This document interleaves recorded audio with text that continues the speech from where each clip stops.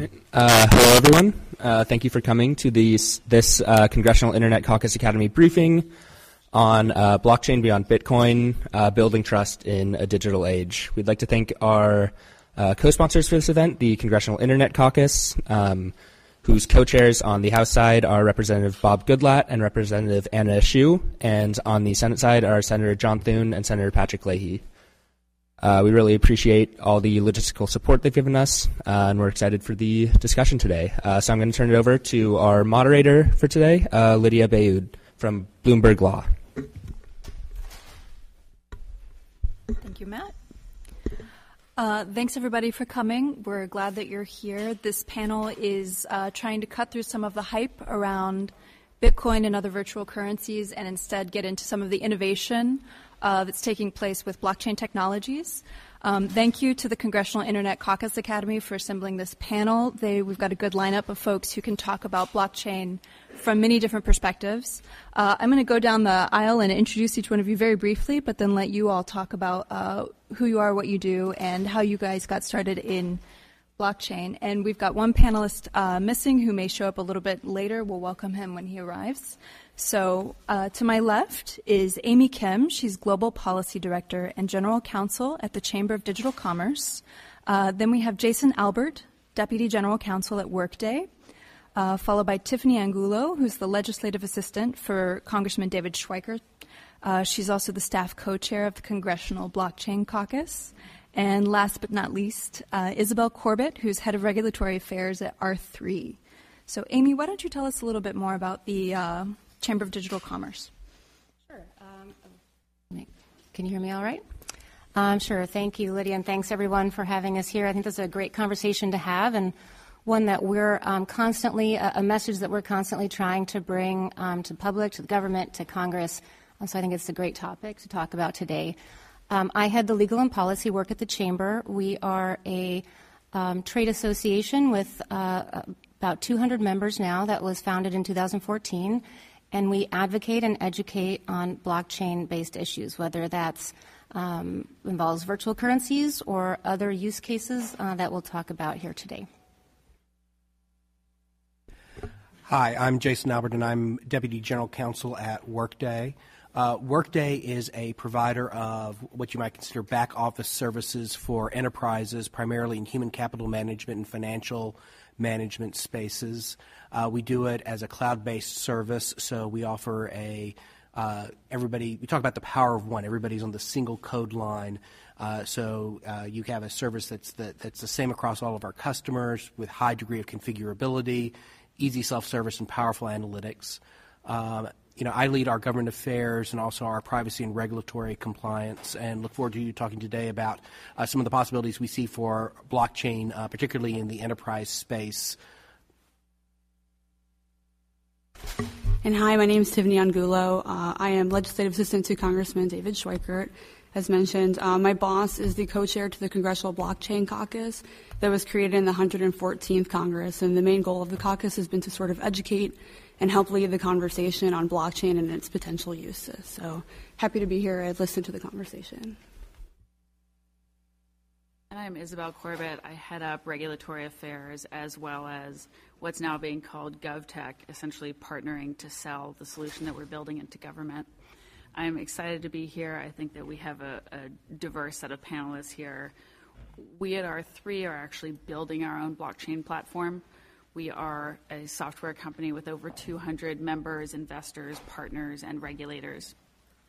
And our platform is called Corda. It is built specifically for business. So it is, as I will say probably multiple times today, just one implementation of blockchain, although it is one that is built for business, for regulated institutions. And we just released our enterprise version last week, and this year you'll be seeing commercial deployments. So this is definitely a timely panel.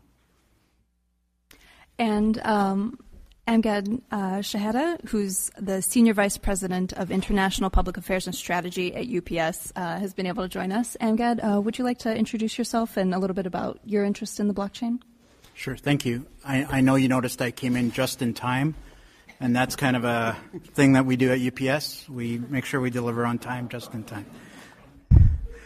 I have responsibilities for global policy at Borders with UPS. Been with the company about 28 years. Started as a driver up in Toronto, Canada, and work on a multitude of issues at Borders. Obviously, trade is critical, and cross-border data flow as well as movement of goods is critical to us. I would tell you that we've been working on blockchain for about 6 months now, wholeheartedly. I've been obviously looking at it for about a year and a half. And as it says on the program, digitization of paper is obviously critical and key. I would tell you one of the challenges, though, is we talk about standards and protocols and subledgers and languages. Just like international languages, blockchain has a language. And I don't want to insult anybody, but I only have so much depth on blockchain, and I don't want to go so deep, but I can go a little deeper in the Q&A session. But bottom line is, if these global standards start to multiply or bifurcate and you have different language, we already would have a challenge in regards to a current process across customs authorities around the world. So as we are undertaking the current process, we're going to take a blockchain process. So we're going to actually spend money and have multiple channels, multiple processes, duplicate process, redundant processes. So the one thing you don't want to do is have 14 or 3 even different blockchain processes that mirror a standardized process. So one of the challenges is, and that's why we're sitting here and in many capitals around the world, is to talk about a global standard in order to communicate with each other. And blockchain has the potential to do that as well as the opportunity.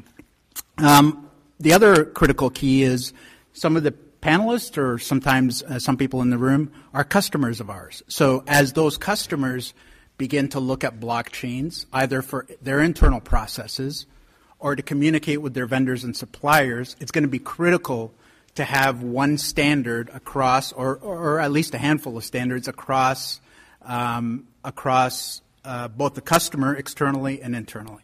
I give you an example. We're a small package company, but we're an ocean carrier and we're a freight carrier as well. One of our customers came to us 15 years ago and said, "You no longer can deliver to us. We're a Fortune 50 company, but you no longer can deliver to us using skid sizes X, Y, and Z. We want you to use this skid size that's colored this way to move our freight all around the world." So we were at a crossroad. Every other customer uses globally skids that are this size and move this way versus this one customer.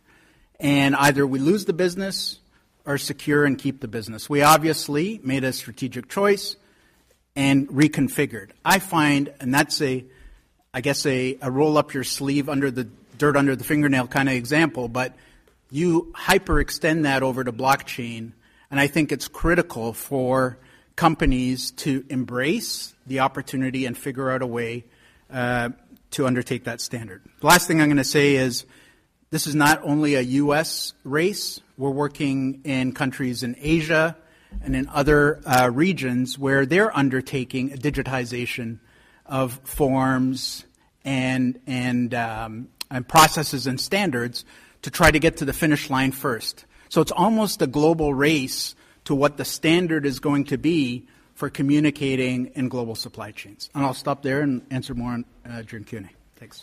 Thank you, Amgad. So before we proceed into questions, I'm curious, how many of you would say you have a pretty good grasp of, either cryptocurrencies or blockchain technology? Okay, good mix. A few hands like this. So just so everyone's kind of at least a baseline level, Amy, can you sort of help explain the relationship between, let's say, virtual currencies and blockchain? Sure. Yeah, it's every time we talk about blockchain, virtual currencies, and other use cases, everyone's on at a different place in their journey and understanding and believing in the technology. So I'm just going to take a minute to kind of level set a little bit and then hopefully lead into what everyone else on the panel wants to talk about today. So as a baseline, a blockchain is a form of distributed ledger technology that organizes data on a ledger chronologically, secures it with cryptography, and uses some type of mathematical process to achieve agreement or consensus that the transactions have occurred as intended. So typically these technologies have a number of attributes that go along for each blockchain. They can be decentralized in some way with some type of peer-to-peer networking. In that regard, some may not have a central authority, and some may, depending on how they're set up. They are a ledger, so a chronological recording of transactions, and then they're secured with cryptography to add that extra layer of security and immutability to them. And then finally, they have some type of independent method to verify that the transactions occurred as intended. So that combination of factors, each one of those sounds like, oh, that's been around. There's ledgers, there's cryptography. The combination of those factors and those technologies together makes it a truly transformative technology that can span geographies, it can span businesses, peoples, products, to make it truly interesting for many, I won't say all, but many use cases, and I'm looking forward to talking about some of those today. And so one other thing to kind of help understand how that is, blockchains often generate tokens. The first token being Bitcoin, that was generated through the Bitcoin blockchain. But other blockchains can have different tokens, and those tokens can represent different things or different interests. So, we like to divide those up into two categories. The first being purely blockchain-based tokens or blockchain-based assets. So Bitcoin would be one of those. It doesn't have any independent existence in the real world. On the other side of that are tokenized assets. So something that actually does have an existence in the real world, like title to land, like an ownership in some type of item, your digital identity, medical records. Those types of things can be tokenized onto a blockchain and then traded and transferred and recorded on that ledger. So that's where you can kind of, your imagination can really start to grasp what we're looking at and how that would be interesting for a company like UPS, like R3, when you're dealing with shipping and transportation and custody of an item through geographies and over time, and also when you're dealing with even central banks and the movement of money. Thank you, Amy. Isabel, could you tell us a little bit more about how R3 works with financial institutions and other industries and, sort of get us beyond what a lot of people think of the blockchain as this open distributed ledger that almost anyone can access, but how enterprises, may want to introduce more control or more levels of authority into it? Sure, and it looks like from the show of hands, there are a lot of people in this room who have looked into this and understand the differences in terms of implementations of blockchain. But I'm going to draw on some of those to make this point, which is the idea of the Bitcoin blockchain is really an incredible one, right? And it's one in which you don't need trust and you use proof of work, which takes a huge amount of computing power. That makes a lot of sense when you have parties who don't trust each other, when you have parties who may be misrepresenting their identities. You want to be sure that the transaction is what you say it is and that the assets are actually moving as they're supposed to.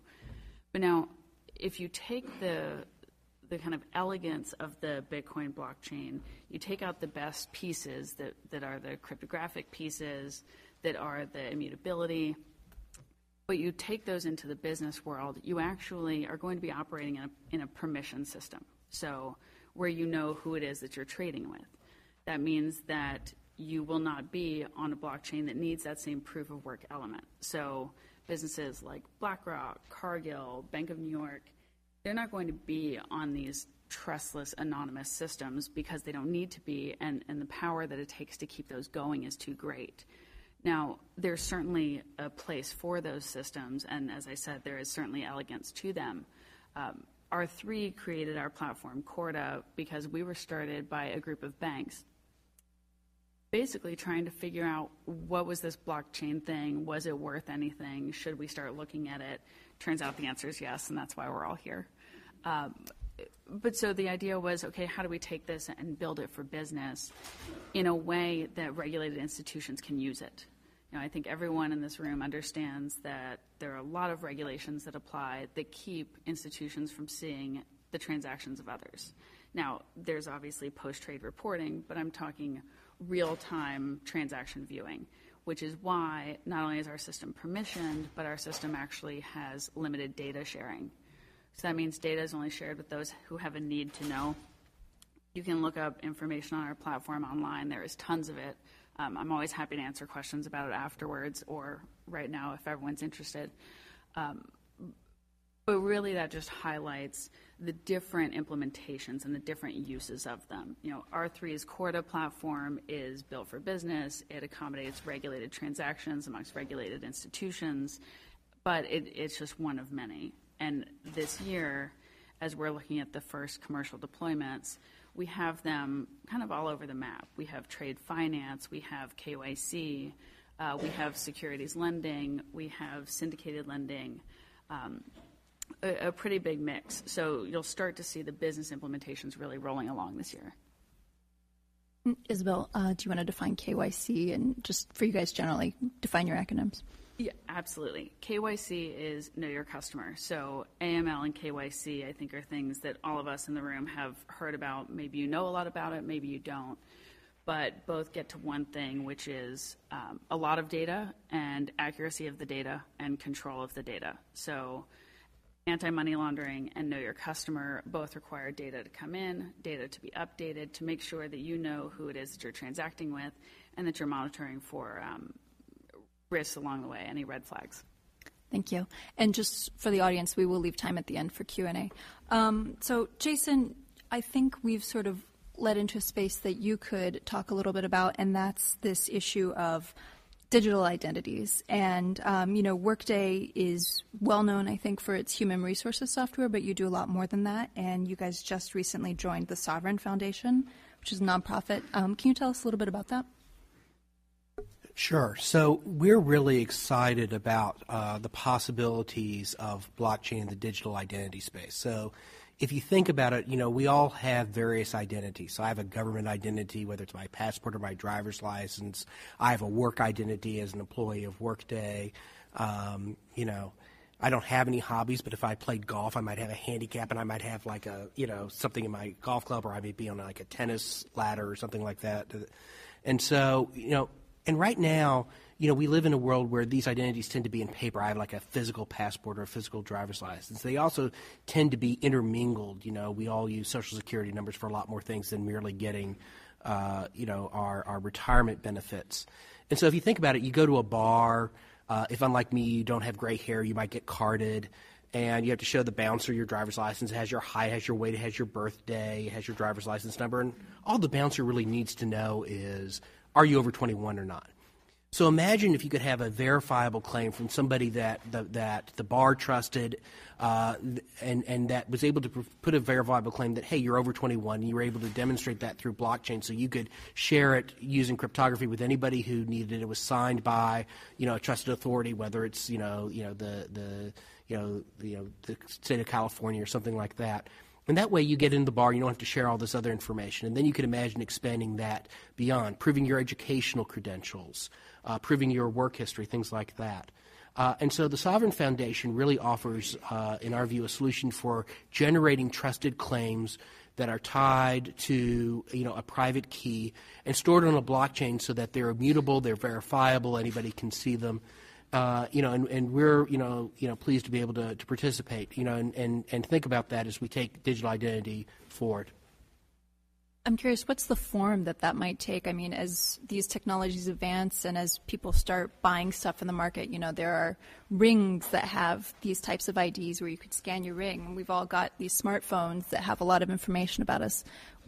How are consumers going to be able to, use that digital ID? Well, I think we're all still thinking about that, but I mean, I think there's sort of one common example that we all know and love, which is that I've taken increasingly to paying for things with this phone. Like I have an iPhone, so I have, an Apple Wallet, and now I don't have to take out my credit card, and I can just, hold it there and magically, I'm able to pay for things. And so you could imagine, having sort of a similar, think about it as like a wallet of identities that you then use in different contexts. But you could imagine other ways of doing it. But this is a great device because we all have one, we all carry it around, and we're familiar with using it. Okay. So Can I Amgad, just add go ahead. Yeah. one quick thing there, and that's a kind of call here to everyone in the room, which is the best way to get these effective identities to be used on blockchain is that we need the governments to start issuing digital identity along with your driver's license. So you get your hard copy driver's license, but they also issue that digital identity in parallel. And ultimately, that becomes a part of the identity that you can use on a blockchain system. So there are a few regulators around the world already looking at this and working on it so that it's not fast forward 5 years, everyone run to the DMV right now and get your ID reissued digitally. So that's something that we'll see more and more of, and we're encouraging regulators to think about starting to do because it's not going to be an overnight process. Well, and Tiffany, that might be a good place for you to jump in. With your involvement in the Congressional Blockchain Caucus, how do you feel about that idea?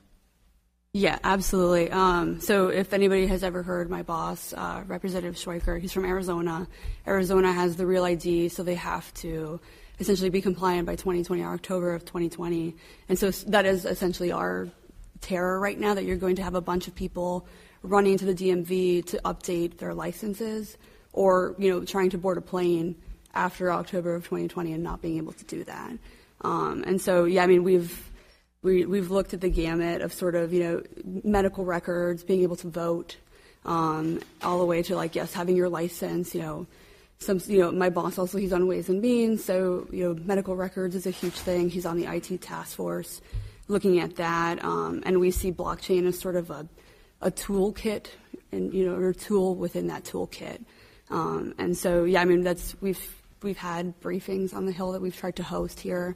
So we had a voting company called Votes come in, and it was using blockchain for voting, and we did a demo to sort of showcase, how easy it could be. Imagine being able to vote on your phone and then being able to see right there that your vote counted, and then knowing, that you can't do that today. So we've absolutely looked, and sort of a lot of what we've encountered with roadblocks is just lack of education and sort of trying to push, and being able to answer the questions that folks have, because we do want to have consumer protections, but at the end of the day, there's so much innovation happening in this country, and we need to move faster. So, and that's one of the things my boss and Mr. Polis are trying to do. Amy, can you add on to this discussion about digital identities and working with government to sort of advance, systems like any one of you who's gone to the DMV to update your license or re-register your car probably feels the frustration that why can't this be more digitized or a little bit more modern? How are governments, or including the federal government or state governments, working towards that using blockchain? So that's a lot. I'll try to unpack that a little bit. First of all, I'll just say I think digital identity is one of the most promising use cases of blockchain because it can then be plugged into all of these other places, and it does. I think that's something that consumers can really feel a tangible benefit.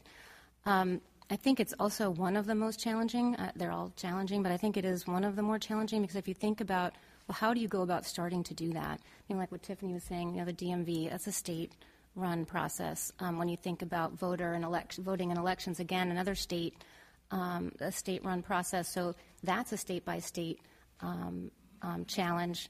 And then think about at the federal level, all the different ways your digital identity is confirmed or tracked or recorded, whether it's through the State Department with passports or visas, TSA, Department of Homeland Security, Social Security, and your right to certain benefits. So there's a lot of challenges there. And I guess, where to start, right?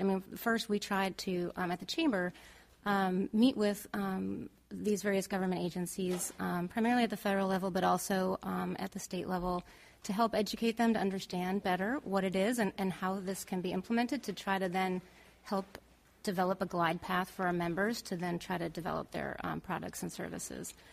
I think the other challenge that we have is is really just the way that, and in particular, the federal government has approached blockchain. They've had to use, we have these kind of silos of agencies and the laws that they implement. And they're governed by those laws, and they have to, enforce them. But what we've seen develop in large part, not entirely, but there's a aspect to this where you just see a lot of enforcement actions. Whether it's in the securities, with respect to money laundering, all these different areas, and we're really lacking a clear voice from the highest levels as the benefits of exactly what we're talking about on this panel, which is, I think, why it's so great, is really the benefits that blockchain can bring to governments, to business, and to citizens, and look at it from that scope first and try to develop this technology in that perspective. And then, and with that as our template, then, of course, enforce the laws that need to be enforced. That's important. Certainly not saying anything other than that. But I think we need to add to that conversation a recognition at senior levels. And you're starting to see some bright spots. I think Chairman Giancarlo, for one. There are others, Congressman Schweikert. You do see people who are very supportive. We would like to see more of that. That's Chairman Giancarlo of the Commodity Futures Trading Commission.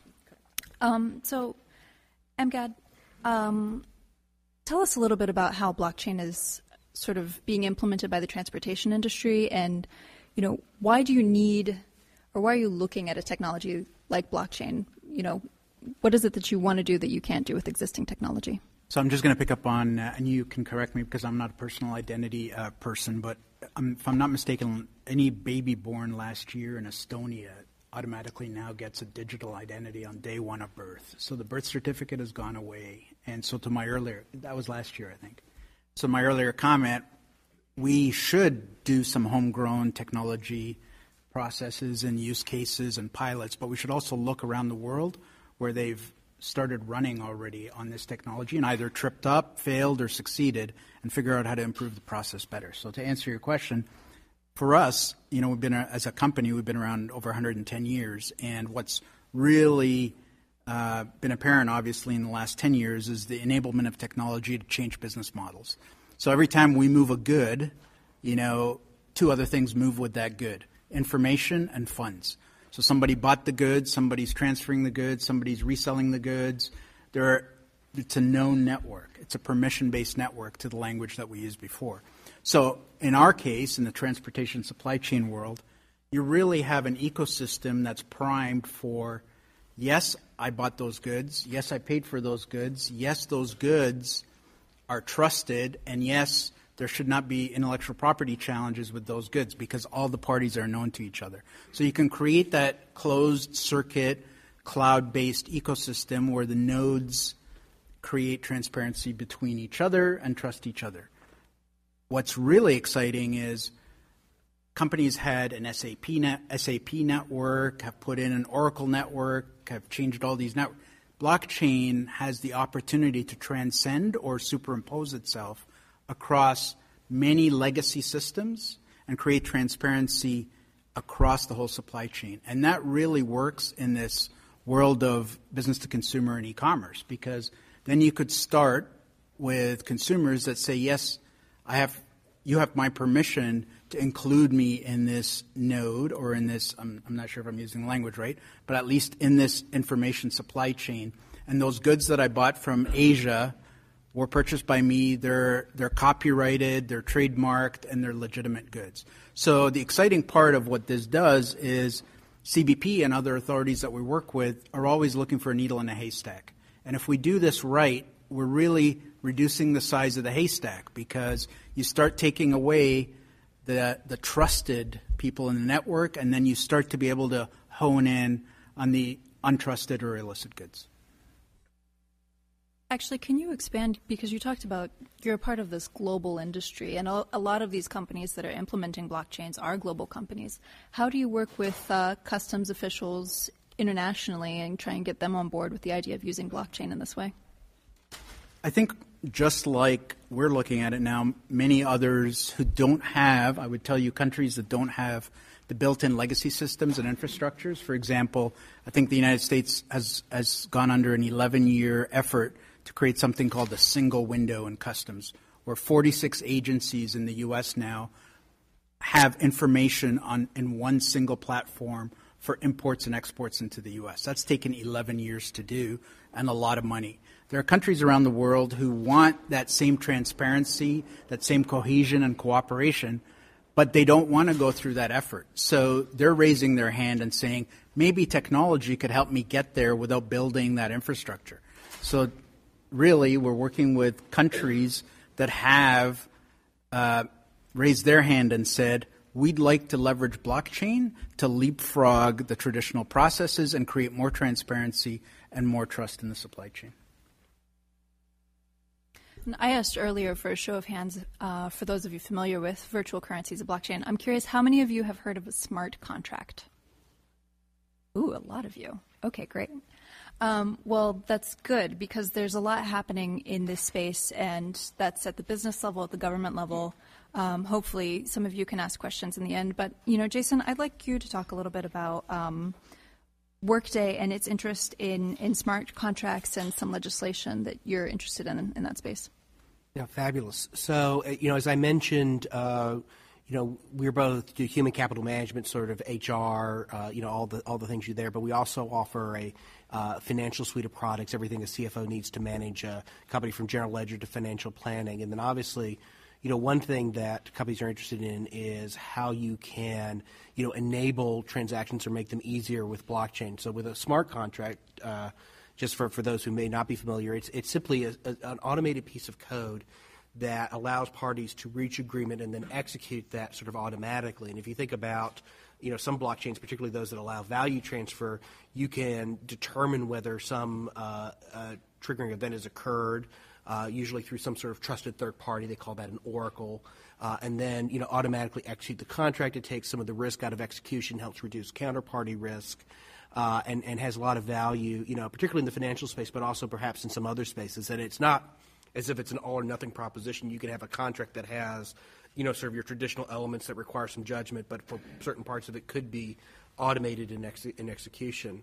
And for us, whether it's digital identity, whether it's smart contracts, we think it's important, as others have discussed, for government to enable these adoptions to help, support uptake. And so, we have an idea where, we think it would help to eliminate, some, uncertainty around, blockchain transactions by ensuring they have legal effect. And we currently have the eSign Act at the federal level, which gives legal effect to electronic contracts and signatures. And our friends at the Chamber of Digital Commerce have done a great paper that explains why this applies to blockchain records and transactions, and it certainly does. But what we've seen is, notwithstanding that sort of a proliferation of state laws, each of which has some sort of different definition of a distributed ledger, different definitions about what legal effect is, and to avoid that fragmentation and to give some certainty, we think it would be great to amend eSign to make sure that it explicitly gives legal recognition to blockchain records and transactions and smart contracts. It's already, has a provision on electronic agents that would be easy to adjust to that. And then that way you don't have to worry about, what do we have to litigate, whether this is right, or do we have to worry about these state laws that may or may not be preempted. But particularly these transactions are certainly going to be national, if not international in scope, to provide sort of a legal certainty. And then the other thing it does is it discusses what we're discussing here, which is so many people think about blockchain as relating to cryptocurrencies and Bitcoin and Ethereum, and it helps demonstrate that there are a whole host of other possibilities in a way that isn't, regulatory or constraining, but is enabling and promotes its growth. Amy, did you want to talk a little bit about your position on that? Sure. And Jason and I have talked about this too. And it's an interesting conversation on smart contracts in particular. What we've seen, and given what I've described on the federal level, with some of the, I don't know if it's just differences in views in the way that the laws are being, that you're seeing some enforcement actions and all this kind of uncertainty at the federal level. You've seen a number of states and legislators in the states take it upon themselves to really promote blockchain. Which we think is great, but the reaction has been, we're open for business. We'd like you to come to our state. And they look for ways in which to do that. And one of those was the idea to amend what's the state law on this topic, which is the Uniform Electronic Transactions Act, or UETA. Everything has to have an acronym. And that was enacted it was developed by the Uniform Law Commission in 1998, and states then adopted those. I think it's 47 states have adopted the Uniform Electronic Transactions Act. And then the next year, in 1999, the federal government also basically solidified that position in the Federal E-Sign Act, and this is all when the Internet was being developed.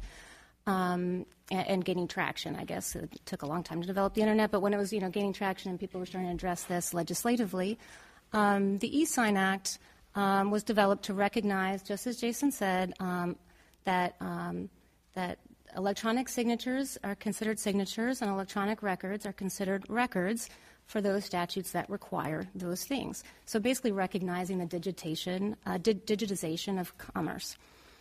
So you have those on the books already. And we worked with Patricia Fry, who was the former chair of the working group at the Uniform Law Commission who developed UETA, and talked to her and other lawyers that are lawyers with law firms that are members of ours, and really poured over this because it's a difficult question and how to respond to it. The first thing that we determined was that both the state uniform law, the UETAs, as well as the Federal E-Sign Act, explicitly by their terms are designed to cover technology. Not just one type of technology or the technology in 1999, but all technologies. So they really are, and they were written so that they wouldn't need to be amended, with the understanding that we would evolve, beyond what we knew in 1999. So that's the first thing. And then, but despite that, you've seen states, especially in this, the first half of 2018, introducing a number of pieces of legislation. And a couple of those have passed. We've got Arizona, Nevada, and then Ohio at the last minute. Bit of a game time situation there. But so we have 3 states that have actually amended their state laws. But, our position on that is, while we see them as promoting blockchain and really champions of blockchain, when you amend your state law in this way, you have the possibility of, it's unnecessary first under the law. It creates some confusion because, as Jason said, the definitions are different. They're not all consistent, and what one person thinks is decentralized or distributed may not be another person's decentralization or distribution. And then the third thing is e-sign has a preemption provision. And so when you do attempt to treat different technologies differently at the state level, there's a question in my mind as the way these are written, if we could be inviting some legal challenges. That said, it's interesting, the idea that Workday has to amend e-sign. At the moment, our position is that goes against the original drafters and the intention of e-sign to be technology neutral. Would we need to amend it in the future when the next great thing comes around? And let's see what happens in the states. There was maybe 5 or 6 or 7 other states that also attempted to amend their legislation, and that legislation was dropped either because of conversations and positions like ours. California, New York, Florida's was withdrawn. I think at the moment our position is to try to just limit this activity in the states and then focus it on other areas where blockchain use cases can be promoted and help businesses kind of work within the states on those matters. Tiffany, how is your office looking at this issue, and are you or the caucus doing anything related to it? Yes. So again, Arizona, they're sort of leading as well. And I mean, you've had a number of states, obviously, including Arizona, that they've sort of seen the inaction that we've had at the federal level, and they've decided to take it upon themselves to start moving forward, to sort of create, so Arizona, especially in the way that they passed a financial services sandbox bill to sort of give different companies and industry sort of the space to try out to see if the technology works, which is what we want. At the end of the day, we want, blockchain is fantastic. Is it going to be the end-all, be-all? I don't know. But it is. We think it's a gateway to sort of move a lot of sort of these sectors into the 21st century, and we want the conversation to be had. And so, so we've looked at it. Somehow the Congressional Blockchain Caucus has become the intermediary. So I would like to say one of the most fun jobs on the Hill, because I get to meet with really cool tech companies that are doing really awesome stuff. And then I'm getting to meet with also state legislatures. So we had Ohio come into the office as well. But yeah, I mean, and we've met with even folks overseas to sort of see what's happening. But yeah, I mean, we've tried to sort of, use that as a way to get, to talk to the legislators up here and sort of see, Ohio, you now have folks that are interested.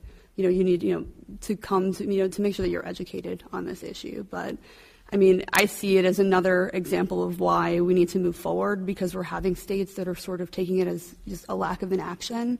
And, we want, we don't want to end up with sort of a patchwork idea, because imagine having interstate commerce, that's going to be another roadblock. So, I mean, we're looking at it. Again, we believe with the caucus, a light touch regulation, a light touch when looking at this tech, but we need a lot more education to happen at the federal level. Isabel, how is R3 approaching smart contracts and its use in the financial system?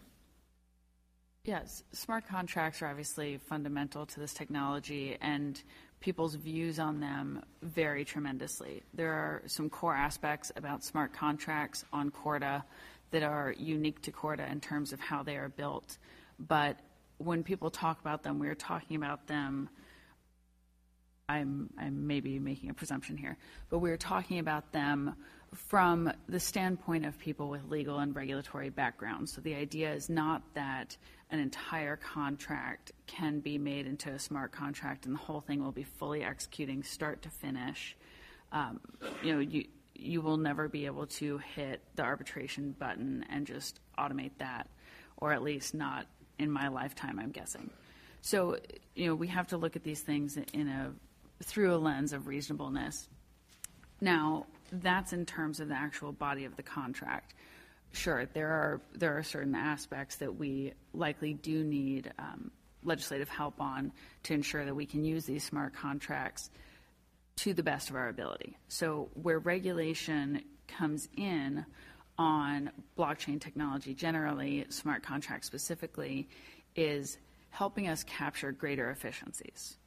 If there is friction between regulations today on blockchain technology, that's something that we can design around. There are a lot of ways to do that, right? The answer may be sub-ledgers, which is not ideal. The answer may be only putting certain parts of a trade life cycle on ledger. And each change to regulation, each kind of harmonization that we can achieve just increases the efficiencies that we can capture. So every time we have to create a sub-ledger, that's an inefficiency. Every time we can bring them back together, that creates an efficiency. So same thing with smart contracts. The more we can work to remove these small bits of friction and allow this commerce to flow smoothly on blockchain, and to be honest, off blockchain too. These are issues that affect commerce, whether using technology or not. But each of those helps us use blockchain technology in the best way and most effective way that we can. And one more question before we go to Q&A. I'm curious, how would you guys, you've all talked about sort of what some states are doing, what federal regulators and Congress might be looking at, but what's your approach for how they can work together with regard to blockchain technologies, either not hindering them, but also making sure that consumer protections are in place? That's the identity space is an obvious application for that, but there's a lot more. I mean, we're talking about movement of goods, movement of money. What are your thoughts?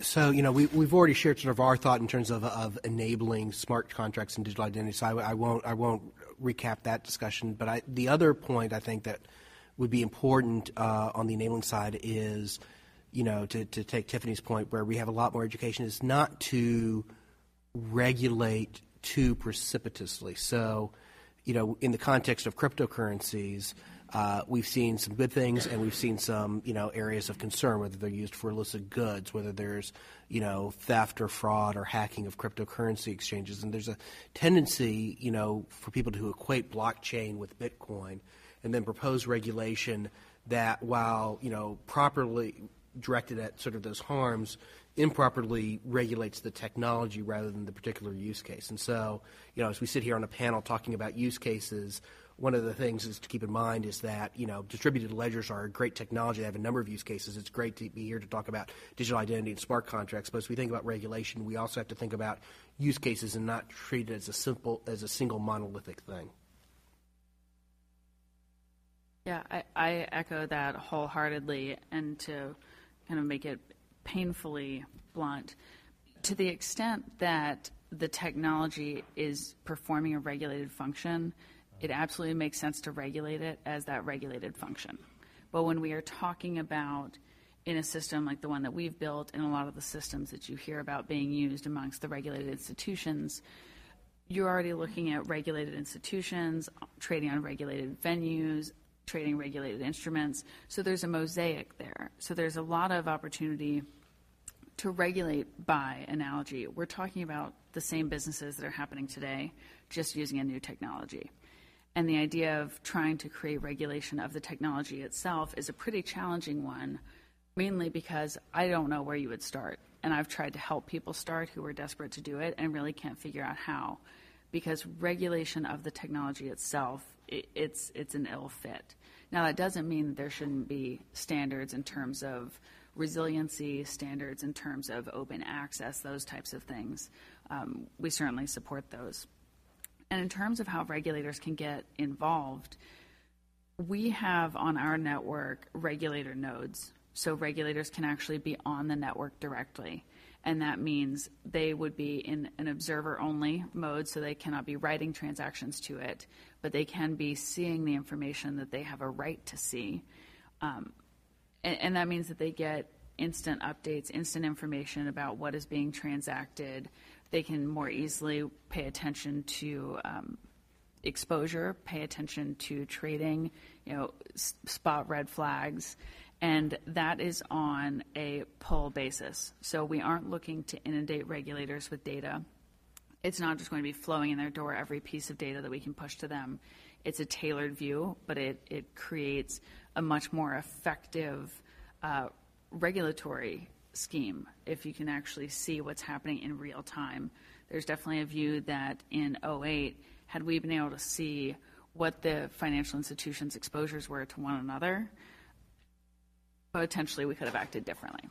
Now, what exactly that means is certainly subjective, but it's a powerful tool to have that information at your fingertips.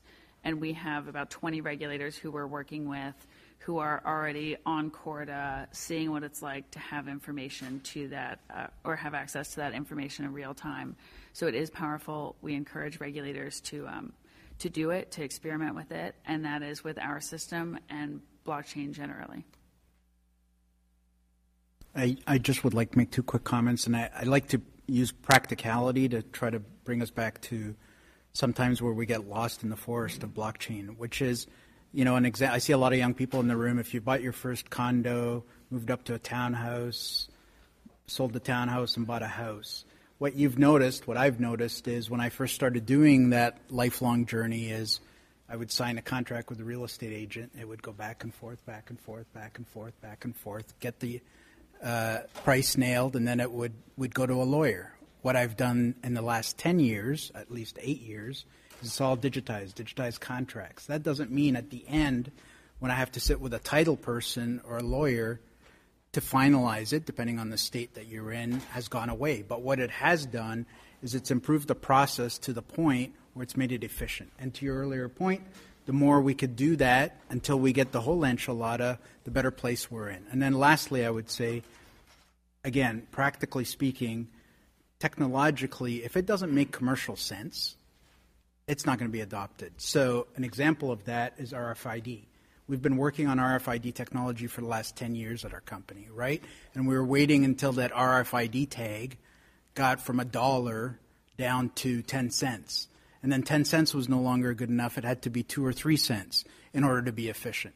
So with blockchain, unless it's going to improve processes to the magnitude that it makes commercial sense, we need to get to that place, I guess is another way to say it, where it makes commercial sense so that we're racing to it to substitute all the legacy systems that we have.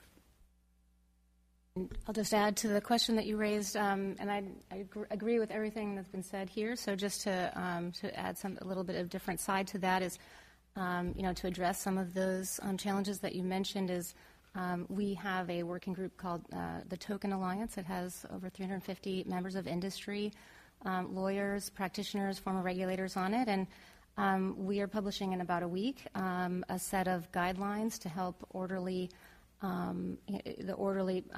business, the functioning of business, to help protect consumers, to help protect the market, to help promote these businesses. So there's guidelines in this publication. We have chapters on the laws that could apply, so that people in business, sometimes you're kind of focused on the thing that's right in front of you, whether that's whether you're a security or not, whether you're a commodity or not. But there's a lot of the consumer protection, money transmitter, these other sanctions, compliance, all these other areas. So we have those set a compendium of laws for the U.S., Canada, UK, Australia, and more to come. And then also an economic analysis and metrics as well. So really trying to give people a full perspective and ways that they can, themselves as businesses conduct themselves in a fair and appropriate way to help avoid some of the fraud and other things that we're seeing out there in the market. Thank you. Let's open it up to questions. Do we have a microphone? No? Okay. We're a small room. Stand up, say your name and who you're with. Go ahead. You, sir.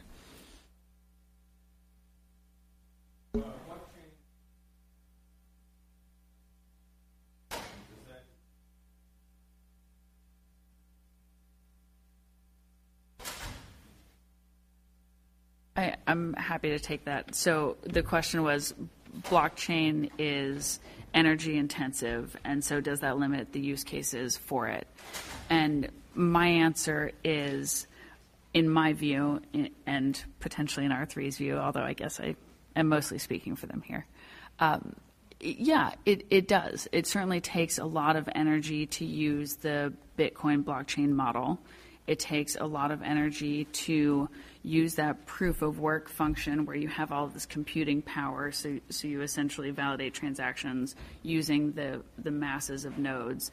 And that's one of the reasons that we have limited data sharing on our platform and use a transaction-by-transaction consensus mechanism, because the scalability of the Bitcoin blockchain is really quite low right now, and I don't think that we will be solving it in the near term, and I mean the whole community, of how to use that same proof of work model and make it scalable. So when you think about having all of the data from every single transaction on every single node, you start to see why you're having a scalability problem there. And then when you're using proof of work to validate those transactions, there's another bit. So for sure, it limits use cases. Obviously, Bitcoin has been the most successful and the best known, but we're also seeing diminishing returns on the mining. Next question, go ahead.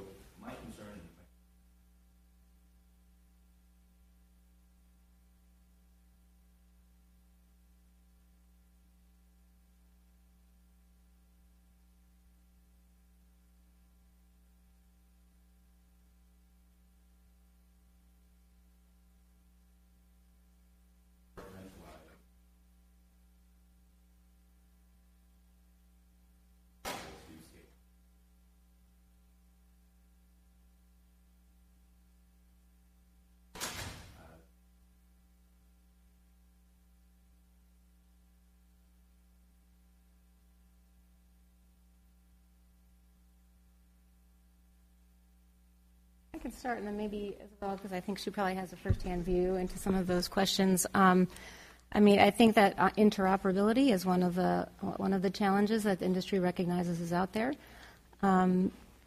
It will need to be addressed. Some people are trying to address that. I think I would also like to see some more actual use cases be developed, be deployed, and then start to address those things that may be somewhat inefficient, but these are all challenging tasks, and so at the moment, I mean that is out there, and I think I'll turn to Isabel because I know that you work with within some of those consortiums.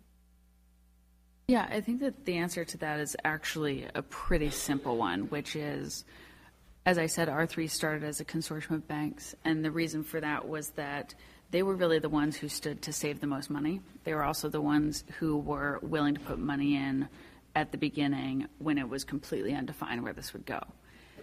But those were just the original members. We built Corda. Corda was open sourced over a year and a half ago, as well as a lot of other solutions. So the world has been able to download these platforms for years and been able to build on them. Now, what ultimately happens with these platforms is we released our enterprise version. It will be available, fair pricing, open access, just like anyone using Bloomberg, for example. It is open and readily available and usable to whomever would like to. Now, on top of the platforms are the applications that are built. So you could have an application for syndicated lending. You could have an application for regulatory reporting. Those are being built by people who we may know of and we may not. The idea is, and I can't speak as I don't have control over everyone building them, is that they would be open access. Now, if there is an app being built on top of our platform that is only workable because of, let's say, how the data is shared. So it's only workable in the Nordics. Well, someone could just build the app and it will only be available in the Nordics because it's only usable in the Nordics. That does represent some compromise, but there's also still efficiency to be captured there. So the various apps may be regionally specific. The various apps may be addressing a pain point that only exists in certain regions anyway. But the platform, the technology itself, is available to everyone and will continue to be on both open source, meaning free, and enterprise basis. I think we have time for one more question.